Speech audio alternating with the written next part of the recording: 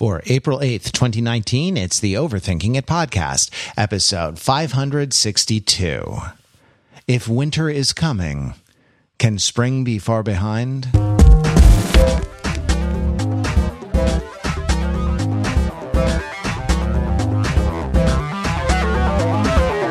Welcome to Overthinking It, where we subject the popular culture to a level of scrutiny it probably doesn't deserve. The Overthinkers are your smart, funny friends from the internet, year in, year out. The seasons come, the seasons go. The earth is green or white with snow, but the Overthinkers, we remain constant.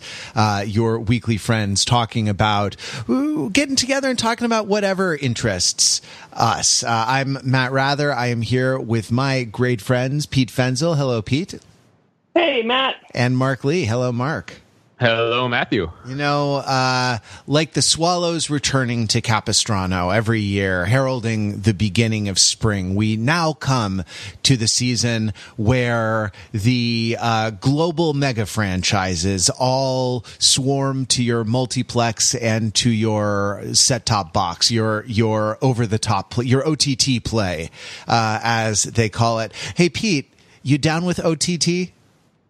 Yeah, you know me. But we get different ones. I think you're an Amazon streaming household. Oh, you're talking about what is OTT then? Over the top. It's the acronym for Sylvester Stallone movie about arm wrestling. What? Wait, wouldn't that I'm down with OTT. Isn't that a foul in arm wrestling, right? Like you need to keep your elbow on the table, right? Well, going over the top in arm wrestling refers to getting your fingertips and your hand up over the hand of the other person and achieving superior leverage. If you were to watch the fine Sylvester Stallone documentary where he arm wrestles for custody of his son called Over the Top, he'll instruct you of this technique, as also the importance of turning your baseball cap around, which makes you feel like a truck and is useful for the mental preparation for arm wrestling matches. Pete is not exaggerating at all. That is literally the plot of Over the Top. Yep. He arm wrestles for custody of his child. So what is the other meaning of Over the Top? It refers to non-cable boxes, internet powered sort of streaming boxes. And so like Roku and whatnot. Yeah, exactly. When companies talk about their OTT plays, they're talking about their way of getting into, as they say, a living room experience without being on, a standard cable network. Now, you can have all kinds of living room experiences with or without the television on, but a lot of them involve clicking into the various levels of an app to stream something like Game of Thrones, which is coming back next week. So, guys, let's just dive deep into all the fan theories. No, I'm kidding. We're not going to spend a week doing that. That would be boring for all of us. You also can find it. Arya Thanos. She's going to stab half the people in Westeros and restore things to balance the way all things should be. Fantastic. I love that. She snaps her finger and her face changes or something like that.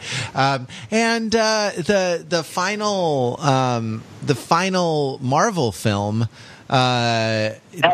ever. They'll never make another film. They're going to put this cash cow out to pasture and never milk it again. And just because they feel like artistically they've said everything that needs to be said with this franchise. They feel like, it's a nice natural place for it to end now, and nothing will ever convince them to make another Marvel Cinematic Universe. No, but the final one, Avengers, the Avengers Endgame, Game of Ends. Yeah, it's called Game of Ends. Yes. Avengers Endstop is coming, and it's going to really put the period on that sentence right at the end of the line there. This is phase 2 or phase 3 of the MCU, and it's wrapping up. And that's like, it's almost like we need to take this week, this pause, between talking about films and talking about more films, we need to do this, forego talking about Shazam, and to just get ready, to just get prepared spiritually, physically. Just make sure you have some comfy pants so that your butt can sit in that seat for the untold dozens of hours through which you will be barraged with your experience of entertainment. It's important that we are mentally and physically prepared for this spring season full of franchise enders and perhaps also the end of American democracy. So, Pete, are you ready? Are you ready for it all to come crashing down? I am champing at the bit, and I've already pre-ordered my subscription so I can witness what rough beast might be slouching toward Bethlehem to be born at this very moment. Oh, fantastic! So, we got our popcorn popper raring to go. So. Bring on the widening gyre. That is the seasonal change and the end of all things that approaches us with these grand finales as they come to fruition. I've been watching. I also saw Shazam, and Shazam is really good, and you should totally see Shazam. It's great, but we can save that for another vehicle to discuss. That's I was watching.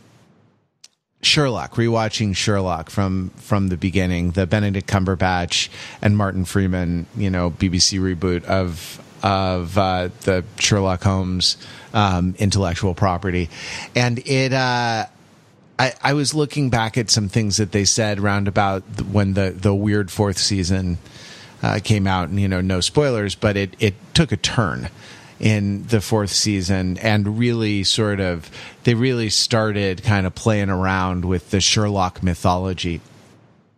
And I read some interviews with, I guess, like Mark Gatiss or Stephen Moffat. I forget who exactly, but it was like, this was the story that we wanted to tell all along. It's like, well, why didn't you get there?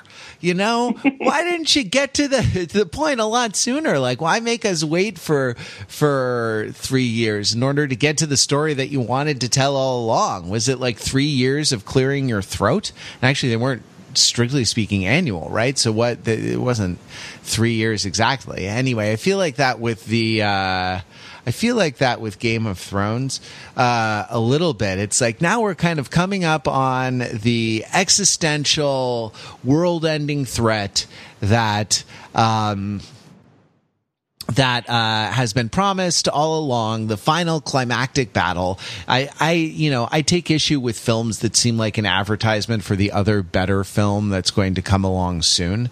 But here it is, the final one, the good one, is finally upon us, the one that we've been waiting for 11 years now.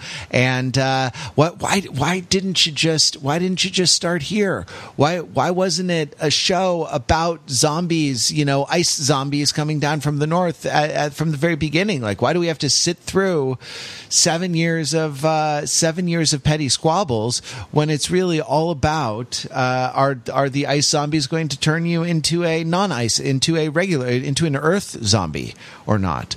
Well, you gave the answer earlier, Matt, with the cow, right? Milking it and so forth. And I guess, they really had to keep milking the cow and feeling their hands around the udders before they figured out what type of milk they were coming out. No, the analogy kind of falls apart a little bit. But I guess what we're talking about here, aside from, exploiting pop culture and telling the same thing over and over again for financial gain, we're talking about that, but we're also talking about the sort of craft of storytelling and building anticipation, right? And we're not saying that that's invalid, right? I mean, there is pleasure in sort of ramping up, heightening over a long period of time, and then really ramping up expectations and then delivering the big thing. I'm not opposed to that. Are you, Matt? No, I mean it's all it's the gradual building of excitement. The therapist tells me that that's a very important part of any relationship, and I So what you're saying, Matt, is that your favorite superhero film is Batman v Superman: Dawn of Justice, because you didn't have to wait for there to be sufficient character development before there was a massive and overly complicated crossover. Right, absolutely. You want your dessert first. Eat the ice cream sandwich before the regular sandwich is what you're saying. Look, I just want the CGI punching to start like right in the first frame of the movie, you know, with people punching each other over football fields of distances. I don't really need to know who you are, or, you know, why you're here with me, or why we're punching each other. It's just like, let's just get down to it. Smash, smash, smash, right?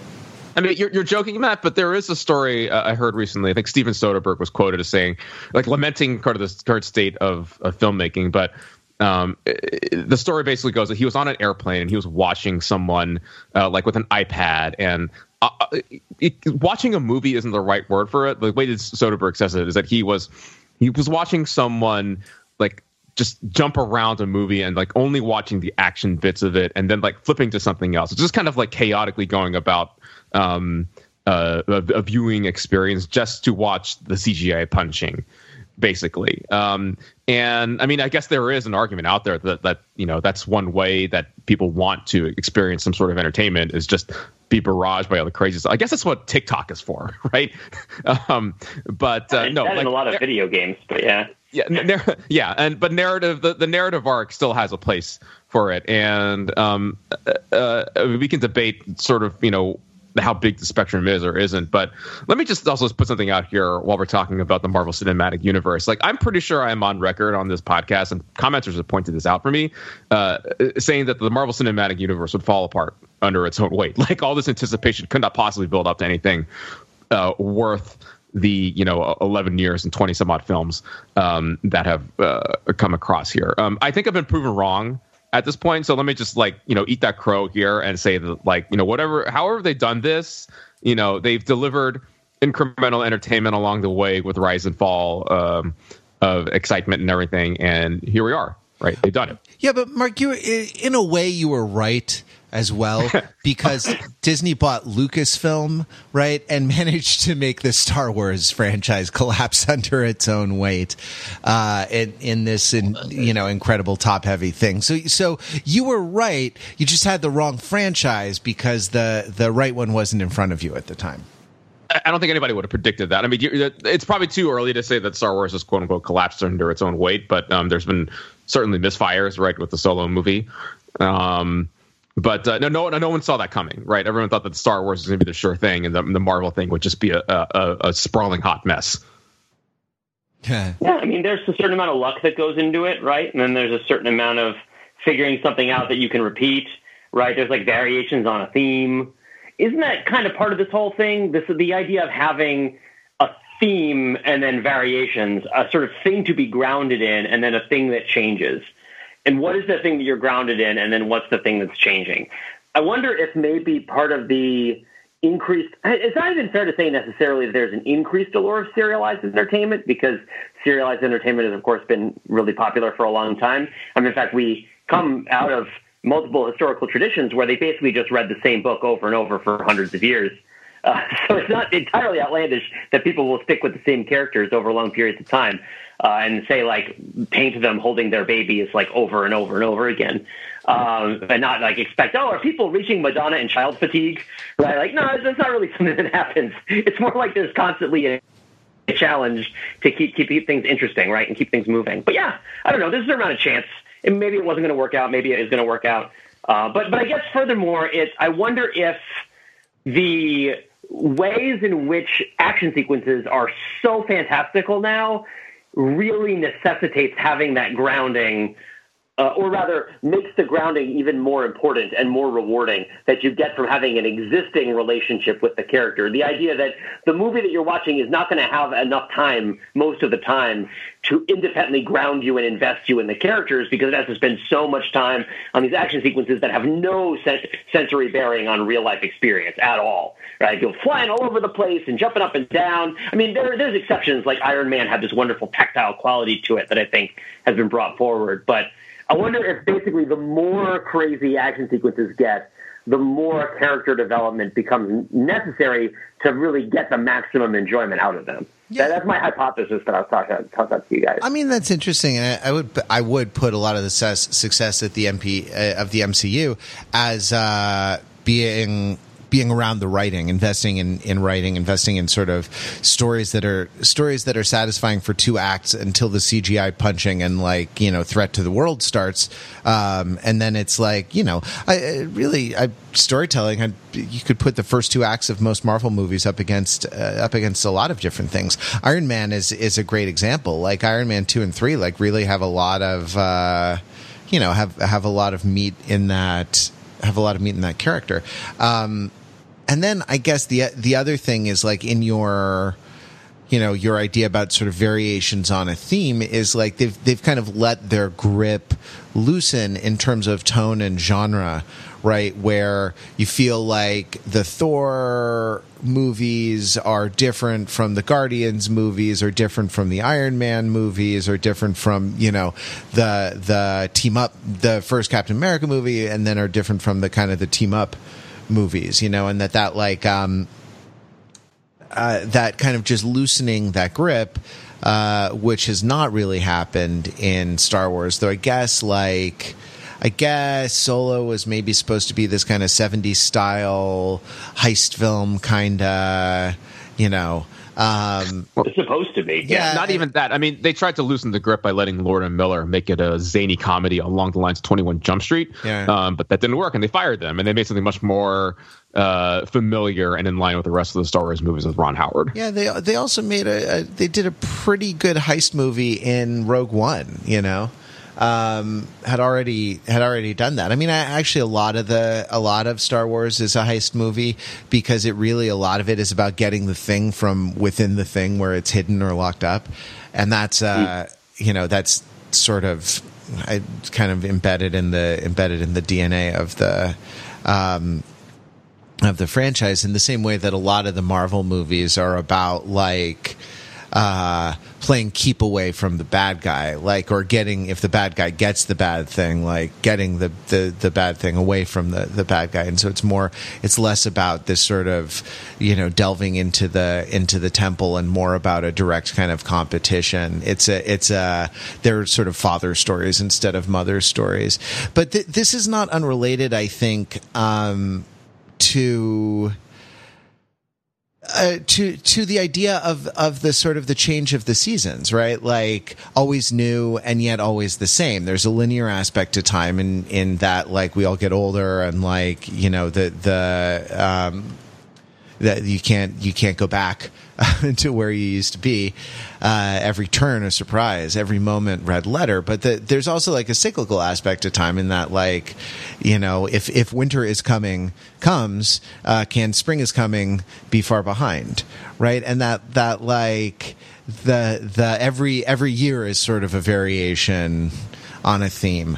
I mean, I guess it's getting hotter. I guess that's the overarching plot of the planet at the moment. But like the cyclical aspect of time is sort of not unrelated, I think, to the idea of like, there is no Madonna and child envy. There is no, still life envy, you know, or fatigue, I guess. Sorry, Madonna and child envy? That sounds psychoanalytic somehow, but like, no, I mean, fatigue. There's also no spring fatigue, you know, after 4 or 5 months of cold. No one ever says, ugh, this tedious warmth, this tedious sun peeking through the clouds, these tedious blossoms on the trees, this tedious green grass poking up from the I mean, in my lifetime, I've had 36 installments of this already. What new are they going to bring to the table with a 37? Played out, you guys. Gosh. Oh, try not to have any springs before you go to the parking lot. Right? Yeah. Something like this. So Matt, let me ask you though, because you've hacked the planet a little bit by moving to Southern California.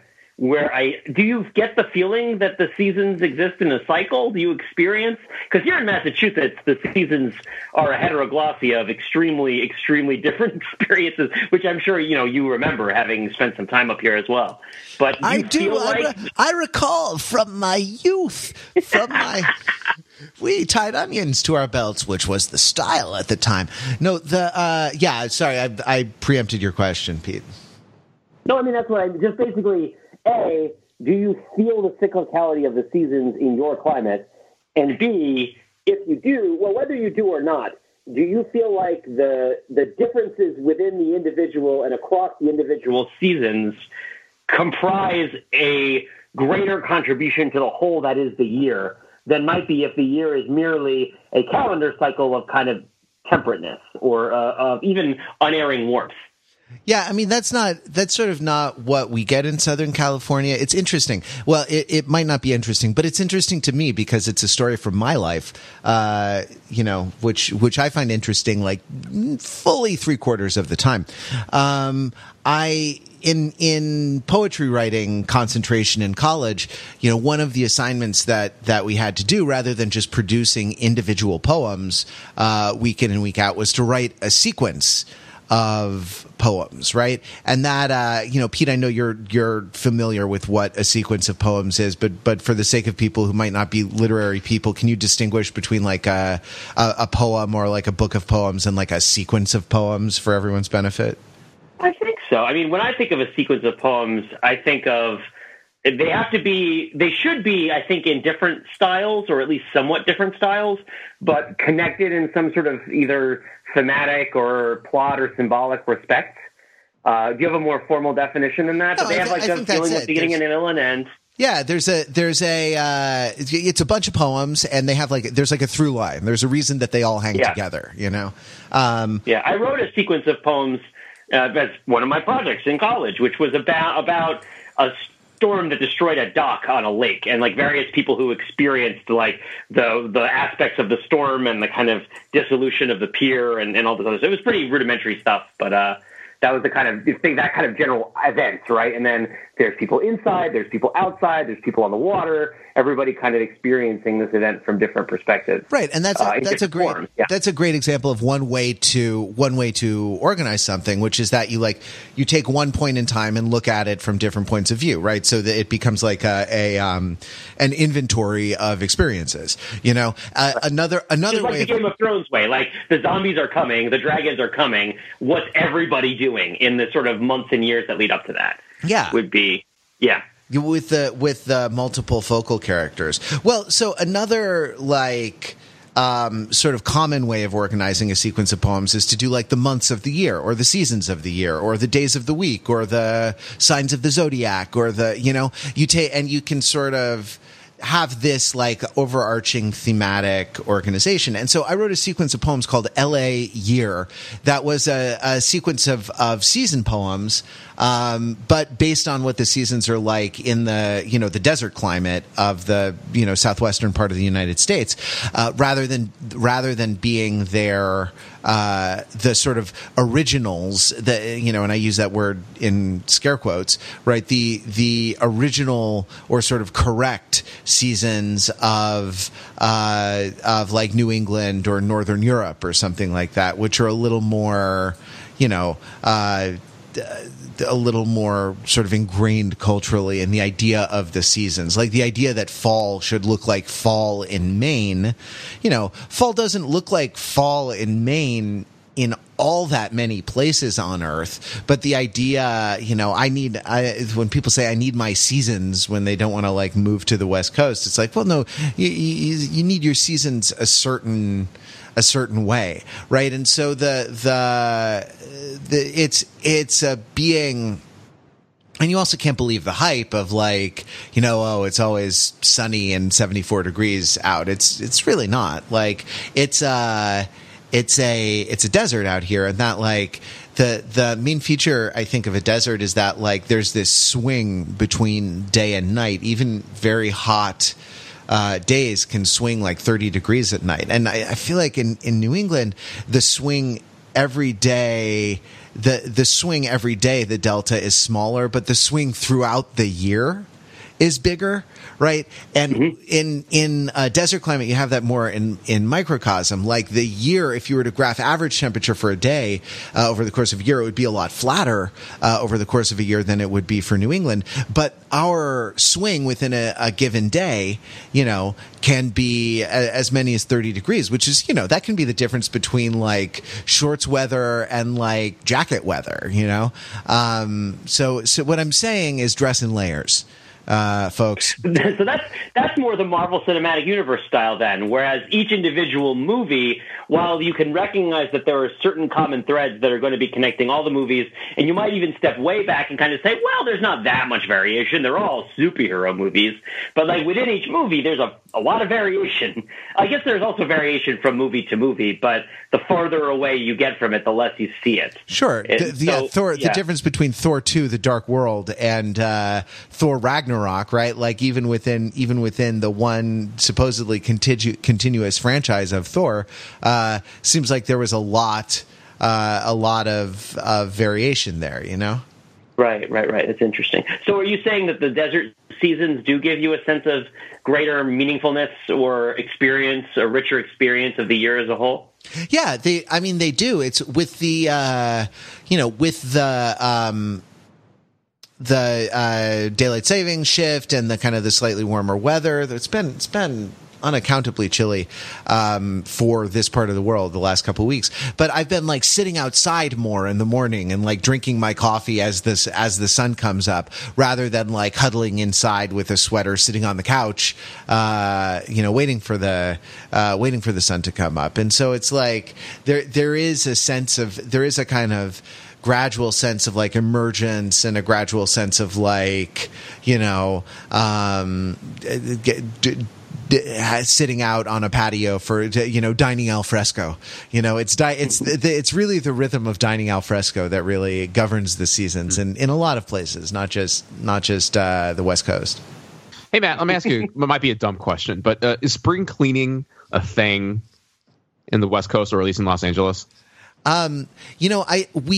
Winter is less extreme here, so the idea that you have to kind of unload a bunch of gear for winter out of storage, set up the gear, like I don't know what, storm windows or hot water bottles or I don't know, radiators or something. Like I don't know what you people have. I mean, even the fact of putting the patio furniture out. Yeah. Right. No, the patio furniture doesn't come in, Patio furniture doesn't come in. Like there'll be a really warm November day when you want to go out and grill on the patio. Yeah, and so that idea that like you're moving things in and out of storage, that there is like is sort of interesting, that there's sort of like a staging or storage area to life, and then the sort of active area, and that's sort of like a carousel. You like bring things around. It's a, what's the data structure? It's a queue. It's a first in, first out queue, right? Like, so you put things at the back of the queue and gradually they come around to the front. No, that is not as much a part of the lifestyle here. But Mark, you're an apartment dweller. Like, is it patio furniture mostly, or do you have other things like clothing, for example, that kind of cycle in and out of of current use? Yeah. I mean, at a basic level, right? The winter clothes might get, I wouldn't quite say put in storage, like, moved to another physical location, but just like thrown under the bed in a box. That is certainly a thing that occurs in this household, at least. I'm going to be like the broader point, tying it back to the broader point, right? It's like, this act of spring cleaning brings with it a sense of renewal, rebirth, anticipation, right? That goes along with the other sort of the cultural calendar as well. It's tough to say if that's like, a Northeast or East Coast driven phenomenon, right? When the irony is that a lot of our entertainments are driven from where you are, Matt, without the sense of like, spring being a season of rebirth and reawakening. But there's a thing, Mark, too, where like there is a story that we were supposed to be telling all along with the year in, year out cycle of spring cleaning, which is that like if part of your life is that you're going to get a partnership and start a family, and then there's suddenly little children in your life, well, nothing will ever be clean again, right? And the disorder. You'll never find the remote. Like you can spring clean all you want, but that remote is hidden. It's hidden under a pile of Legos or a pile of blocks or a pile of Baby Shark DVDs. No, I guess it doesn't come on DVDs. If I can't find the remote, how am I supposed to activate my over the top device? Exactly. to watch my throat games. You'll never get your son back if you can't go over the top. Disastrous. The older child that I live with, who is almost 6, asked Alexa to play something. Asked the Amazon Echo smart speaker device to play something the other day. But it started playing. It misheard him and started playing Flo Rida. I forget what he said. I forget what he said for. I forget what he said. That I wish I could remember whatever cute, like slightly baby talk thing he said. That issued in Flo Rida, and I was like, wait, Dingus, stop. It's like, no, you can't listen to Flo Rida, and so of course the next thing he said was, Dingus, play Flo Rida. and now, and now that's like, now that's, something that's just going to happen. You can't protect them from, you can't prepare the digital path for the child. So you have to prepare the child for the digital path. I guess, I don't know, Pete, I know because I started, I follow you on Instagram, and I started seeing open squarage photographs. I know that this is the hauling of the workout gear out into the driveway from just within the squarage where you keep the space heater right next to the pile of oily rags. I have no space heater. I do have oil. That's why I have no space heater. Sorry, that was the joke. You have to really listen carefully to the podcast to get that deep cut. But I feel like this is bringing the squat rack into the sun and blinking. As you put the tank top on your back and I don't know, heft up the bar for some back squats, your atrophied eyes squinting and blinking in the sun. Yeah, I mean, well, the grill is big for us, right? So is cleaning out the garage, cleaning out the squash garage, the squarage, and giving it a sort of annual once over, which I think is scheduled for next week. So when we're really going to clean it out. And I guess one thing that adds to the dimension here is that we had a really big windstorm just, I think, last week here. And the windstorm damaged a bunch of stuff outside. Not anything huge, but an old picnic table that had, I think, been built or a work table, some sort of wooden table that I think my landlord had made many, many, many years ago, like 20, 25 years ago, which has been rusting and falling apart. The wood hasn't, but the fasteners have. Finally blew apart in the storm. I ran out into the storm, chased the garbage can down the driveway, and hauled it back threw it in the garage, threw all the bins in the garage that were blowing around, grabbed the table, and it came apart in my hands, right? Like so much of Spider-Man in Tony Stark's caress, right? It's just it's not there anymore. And it's just pieces of wood. And so, I mean, we went out today and we grilled and we sat in the sun, and I took a screwdriver to the shambles that was the table in order to dismantle it so that it could be properly disposed of. And there was something about that feels somewhat similar to this incipient sense of the end of things that's coming with approaching the end of Avengers, the end of Game of Thrones, this feeling that this changing of the seasons is kind of bringing about a transformation, it doesn't come without a storm, and it doesn't come without things kind of jumping the line and happening before they should. So I guess I'm saying is don't spoil things for people, but also like be ready, batten down the hatches, throw the vulnerable things into storage, because you want the season to change when you're ready for it to change. I guess that's another dimension, right? If you haven't yet rotated out your sweaters, and it gets really cold, that's a problem, right? If you haven't rotated in your cargo shorts and you're a man of a certain age and it gets really warm, like that's a major crisis that needs to be addressed, right? It's there's both this sense of I want everything to happen in accordance with its time because it's comforting to me that everything happens in accordance with its time, but also against that is the notion that all these changes are going to be surprising. It seems like sometimes in the cold you forget the memory of the warmth, and sometimes in the warmth you forget the memory of the cold, or at least I do. And so dusting out the garage, bringing things outside, right, bringing lilacs from the dead land as such during this coolest month of April, which I guess is also the month of Game of Thrones and Avengers spoilers, which I think is what T.S. Eliot was writing about the whole time. Yeah, that's why it's the coolest month, for sure.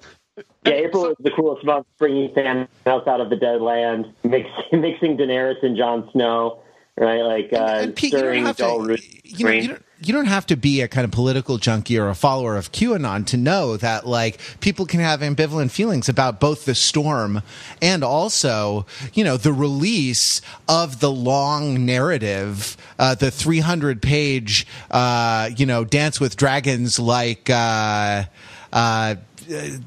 right narrative that's going to just change everything, that's going to bring a whole era to an end. You know, that these things come with a very difficult experience, a kind of mixed kind of excitement and dread, you know, and that's it is definitely the sort of proverbial curse, may you live in interesting times, we live in Marvel cinematically interesting times. We're talking about the tension between the cyclical nature of the seasons, but also like these surprising aspects or things that catch us unprepared, or just like not exactly following the regular order of things. I mean, there's something to be said about the fact that, like, you know, hugely anticipated movie comes out in April, and also like a final 6 episodes of a TV quote unquote season comes out in April. Right? Neither of those are didn't used to be quote unquote normal things, right? Those are also the product of changing media landscapes, are they not? Yeah, anthropogenic media change has been happening gradually, which has been disrupting the natural equilibrium that causes movies to come out in the summer rather than in the spring. Yeah. I mean, you know, you could attribute it also back to what was it Fast and Furious coming out in May and renewing the Vin Diesel mystique out of nowhere and showing people that this sort of incredulous, impossible thing could happen. I'll answer my own question a little bit. I think it was actually Watchmen coming out in March. I think it was 2009 or something like that. That was the marker of a new era of the spring pre-summer movie season of the blockbuster. But the TV thing, I think, is more recent. Like, Matt, you could probably speak to this, right, in terms of like the move away from the network television, like 26 or 13 episode season that started in the fall, into something else that's much more, I guess, ad hoc, for lack of a better word. Is that right?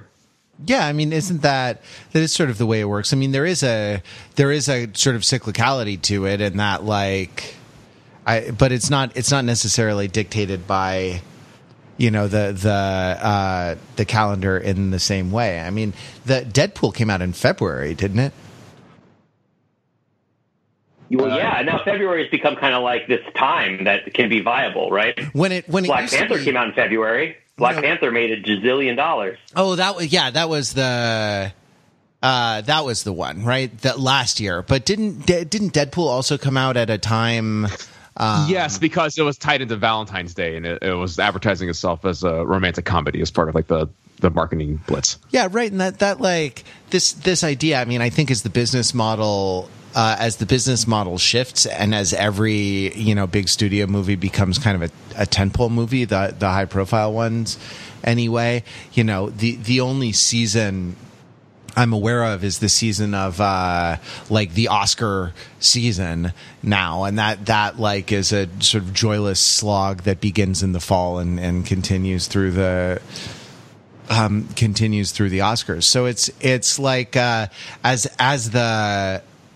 as the weekends of summer became inadequate to program and counter program all of your big, hundreds of millions of dollars money making contenders, like just of necessity, it's sort of spread out, and it leads to this second order storytelling. Like one of the very good instances of storytelling in the MCU is the marketing of the films, right? In the MCU, and the way that they're sold, the way that they're paced, the way that they sort of lead in one to another, the almost the lockstep. Disney is very good at sort of synergistic things, at sort of bringing to bear kind of multiple disparate channels or even lines of business to bear in service of one gigantic effort. The effort of the effort of Star Wars now comprising films, animated series, merchandise, which it already did, now sort of live theme park, experiential types of things and things like that. And I guess I see it mostly on Instagram because that's where I consume media a lot these days, which is a development I'm not entirely pleased about. But the Instagram, the sort of people on the late night talk shows, the drops, of trailers, the idea that the trailer is its own sort of event, right? And the kind of the narrative that's built around the story of you going to the movie rather than the story of the movie itself is something that Disney really masters. Go YouTube some commercials for like going to Disney World, and look at like who they're selling on what, and look at what they're selling. It's and the kind of the whole kind of 360 degree incredible panoply and kind of heteroglossia of that is amazing, and that is a new kind of storytelling that is super important for these sort of tentpole and franchise movies. I have a lot more to say about it, especially the kind of the debased forms into the quote unquote Instagram influencer level, like where everyone wants to relate to everyone else as though they are a lifestyle brand.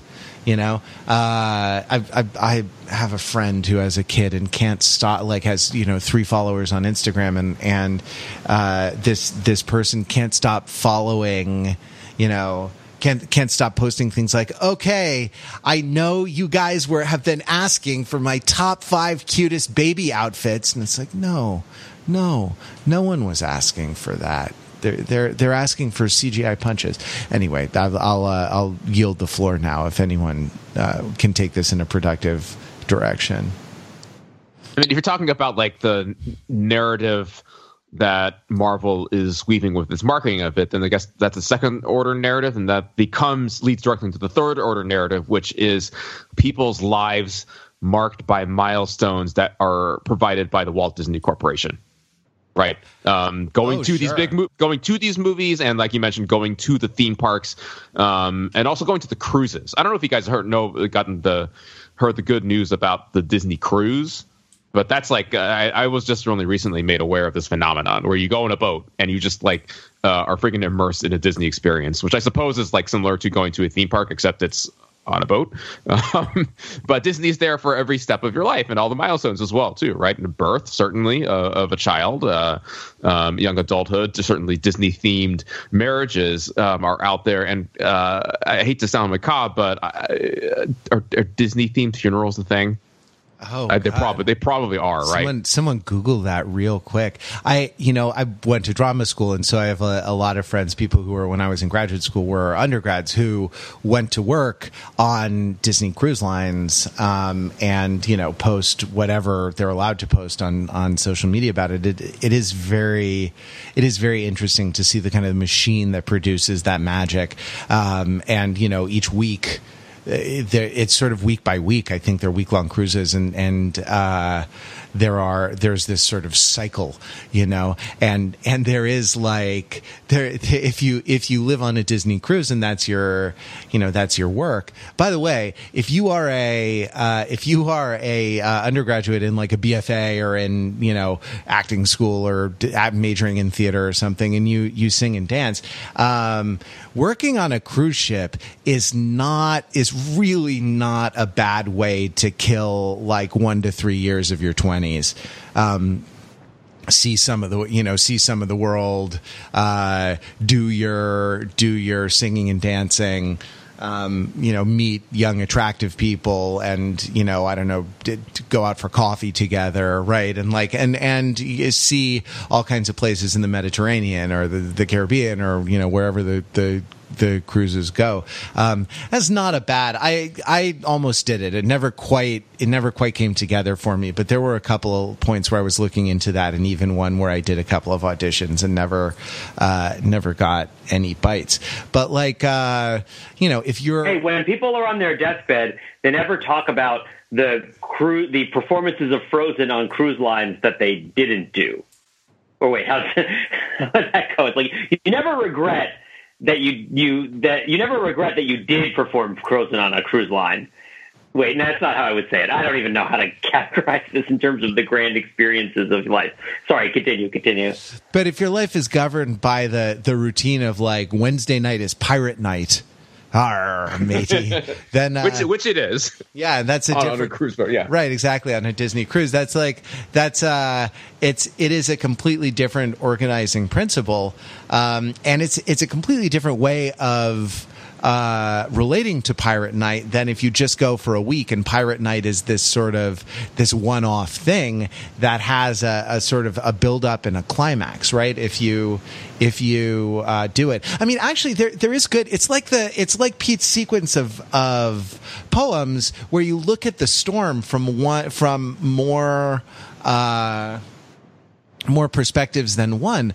Think of one of the big narratives of your life is your education, right? And like going through high school, going through senior prom, or this huge kind of culturally freighted experience, which never lives up to all the cultural freight, but like it happens. You go through it and you graduate, right? And then you're done. And that was a straight through trajectory. But if you're a teacher, right? If you're an educator, it's Pirate Night. It comes around every week. It's this year's prom, it's that year's prom, and you sort of think about, you organize it you organize time differently in your mind, and it's sort of that is sort of an interesting thing to think through, where like the perception of time, you and another person's perception of the same event can be not only different sort of qualitatively, but different in the way that it produces meaning, because you could be in kind of a narrative perception structure, and they could be in a cyclical perception structure, or vice versa. That I never really. That like accounts for some of the different ways that we see things. Perhaps it's fate that we are talking about this. I believe, and I could be wrong, but I think this is the day of WrestleMania. I think WrestleMania might be happening tonight. I'm not positive, so somebody can Google that and confirm that. But it's interesting. What struck me, it connects to Game of Thrones too, and it connects to WrestleMania. You're talking about a narrative anticipation versus a cyclical anticipation. The idea that the story has a beginning, middle, and an end, versus that the story kind of recurs to the same place over and over and over again and doesn't particularly stop. And it's interesting to consider something like WrestleMania in that standpoint, because there are certainly storylines that have their arcs that tend to, if not end, then reach a point of transformative culmination at WrestleMania. But at the same time, or in Game of Thrones, right, we know that there are characters who are kind of coming of age and have been anticipating a particular big fight for a long time, and this particular fight is going to happen in this particular season of Game of Thrones. You know, they're going to be in the steel cage, right? Who's going to come out on top? But at the same time, I think particularly in the fact with Game of Thrones that we watched kind of children grow up and become the adults, and then the adults become the people in charge, and then the people in charge kind of fight the great battles. It's interesting to think that that's something that we kind of intuitively or deeply understand as not happening only once, that it's sort of like this is the batch, right? This is the generation, that a generation kind of coming through and doing their thing is something of a cyclical experience as well as a narrative experience, that you can feel. Even this connects to the Marvel things too, in the sense of like, we feel that this is the end of a generation, that we got 10 years of Marvel movies that end here. That doesn't mean the Marvel movies are going to end, but it means that this generation has kind of had its kind of sunrise, its noon, and now it's in its sort of ruddy afternoon and magic hour. And there's going to be kind of like something before sunset, right? Something Ethan Hawkish is going to take place. Although I guess there's sunset, beautiful colors across the sky, pyrotechnics going up as somebody hoists the world championship belt at the top of the ramp. Right, something along those lines. And think about it in the context of sports in seasons, where you have a championship at the end of the sports season, and there's this kind of, especially when there's a playoff where people get eliminated, and it's like, oh, you got to go home, your season's over. There's this sort of feeling of depth, and then there's this one team that wins, and their season ends too, and it all sort of has this feeling of conclusion. But it's going to start all over again in just a few months. And by the time you get to when it starts, the feelings that you had at the end are pretty much gone. It's just interesting to consider. I like this idea of how we adjust almost the frequency of the sort of mental wavelength of our how we resonate with the kind of cycles and epicycles of these flows, to either see it as something that's like a sunrise or a sunset versus like a revolution, something that's turning and turning and turning. Yeah. I would also remind us of the experience of anticipating Star Wars movies, right? Where we went many, many years between Return of the Jedi before Phantom Menace, and likewise many years before Revenge of the Sith to The Force Awakens. And those felt like these, huge like eras passing. Whereas now it's something that feels a little bit much more kind of cyclical. That, they pumped one out and we got to see this and we either liked it or didn't like it. And then they're going to pump one out again. So we don't have to wait that much longer. Just to update a few things here, just to tie up some loose threads. Yes, WrestleMania is tonight, Sunday, April 7th. And also going back to the Disney question of, are there Disney themed funerals? The answer is sort of yes. At least one has happened, and there's a particularly tragic article here, actually. Then a story that I'm finding of someone who a young person who was dying of cancer, and her lifelong wish was to go to Disneyland and could not, and so her funeral was Disney themed. So yes, it does happen. It's a thing. It's sad. Yeah, hoi, hoi, hoi, hoi. I don't even know what to say about that, other than make it off. Yeah, no, sorry to bring the mood down there. Wow, yeah, a whole new world. Do you think there'll be Disney themed? Well, do you think there'll be funerals in Avengers Endgame? Do you think we'll get to see another coffin draped in the American flag being carried out? There's one in the commercial, right? Because he's carrying. Is it Bucky's coffin that I can't be. I'm trying to remember. Is it who is the coffin who's in the coffin that Captain America is carrying in the retrospective in the Avengers Endgame commercial that was going around? Do you guys remember? I don't recall, but you bring up an interesting question there, right? How the world would handle the death of literally 50% of its population, right? Without any bodies. Oh man, if Thanos we actually had a plague. Like a legit global plague of the sort of scope that happens in some places, but not a lot of places. Yeah, but it's not even it would be a plague where people just kind of disappeared. It would be more like the rapture almost, right? And what would happen? Man, I smell a hit series of books in this. Like, what would happen to those of us on Earth if the elect of God were just suddenly assumed body and soul into heaven and just disappeared? Planes crash and all this stuff, and then we have to go fight the Secretary General of the UN, who is also the Antichrist. Well, I'm going to call Kirk Cameron and Nicolas Cage and have them each make a movie based on this idea, because I think that there should be not one but two different cinematic interpretations of it. I think it's going to be great. I mean, Definitely. what do you have Madonna and child fatigue? No. I mean, do you have do you have Left Behind? Do you have Revelations fatigue? No, right? Like the beginning and the end of the New Testament, the Alpha and the Omega. It comes around. It starts all over. All right, let's wrap by saying, is there anything that you're particularly looking forward to in the next media season? Is it Game of Thrones? Is it Avengers Endgame? Is it something that we haven't talked about yet? What are you particularly into? Pete, you're first in the alphabet. What do you think? I mean, I've been humming the Avengers song to myself while riding my bike home from work for, several of the days this week. I'm really jazzed for this Avengers movie, probably more than it deserves. But I'm very excited for it. So if I had to add anything, I'd add John Wick. But this Avengers movie is definitely kind of, I feel like a physical sort of, there's some sort of like hand holding my heart around this of really wanting it to happen, which is interesting in and of itself. So that's my strongest anticipation. Mark, what do you think? Stranger Things season 3 coming out on July 4th, which goes back again to the conversation about how the old school fall winter TV cadence following seasons doesn't really exist anymore, because big highly anticipated television event is going to drop smack in the middle of the summer, when I guess standard practice before was just like pump out a bunch of reality shows and other random crap during the summer season. But not with Netflix. They just do whatever they want, anytime, any place, and we watch it, because it's at least in the case of Stranger Things, it's really good.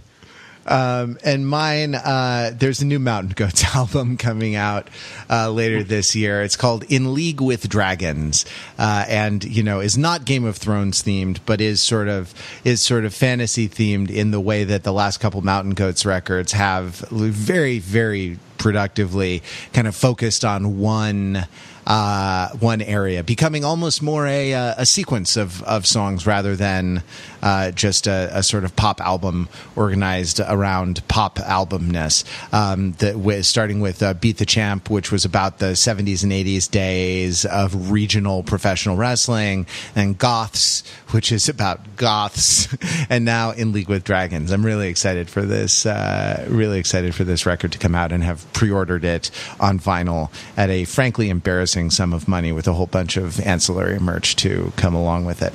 All right. Those are our picks. Those are our hot picks for the media landscape coming up. We're gonna obviously be covering all of this stuff in some form on the next couple episodes of the podcast, and the next months and years, because if anything, we know time goes on, but the Overthinking It podcast will return. So thanks for listening to it. Thanks to the members who support and sustain us with a $5 contribution every month. If you want to join them, go to overthinkingit.com/join. Thanks to Pete and Mark for podcasting with me. We'll be back next week. Until then, visit us on the web at Overthinking It, where we subject the popular culture to a level of scrutiny it probably doesn't deserve.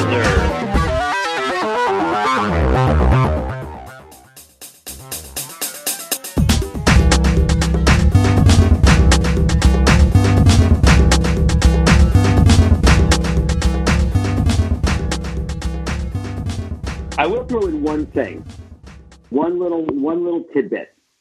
There is a scene in Shazam where a man dressed as Santa Claus gives an interview to the news where he curses a bunch and it gets bleeped out. And never in my life have I seen children in a movie theater quite as delighted as the children around me were when Santa Claus was cursing near the end of Shazam.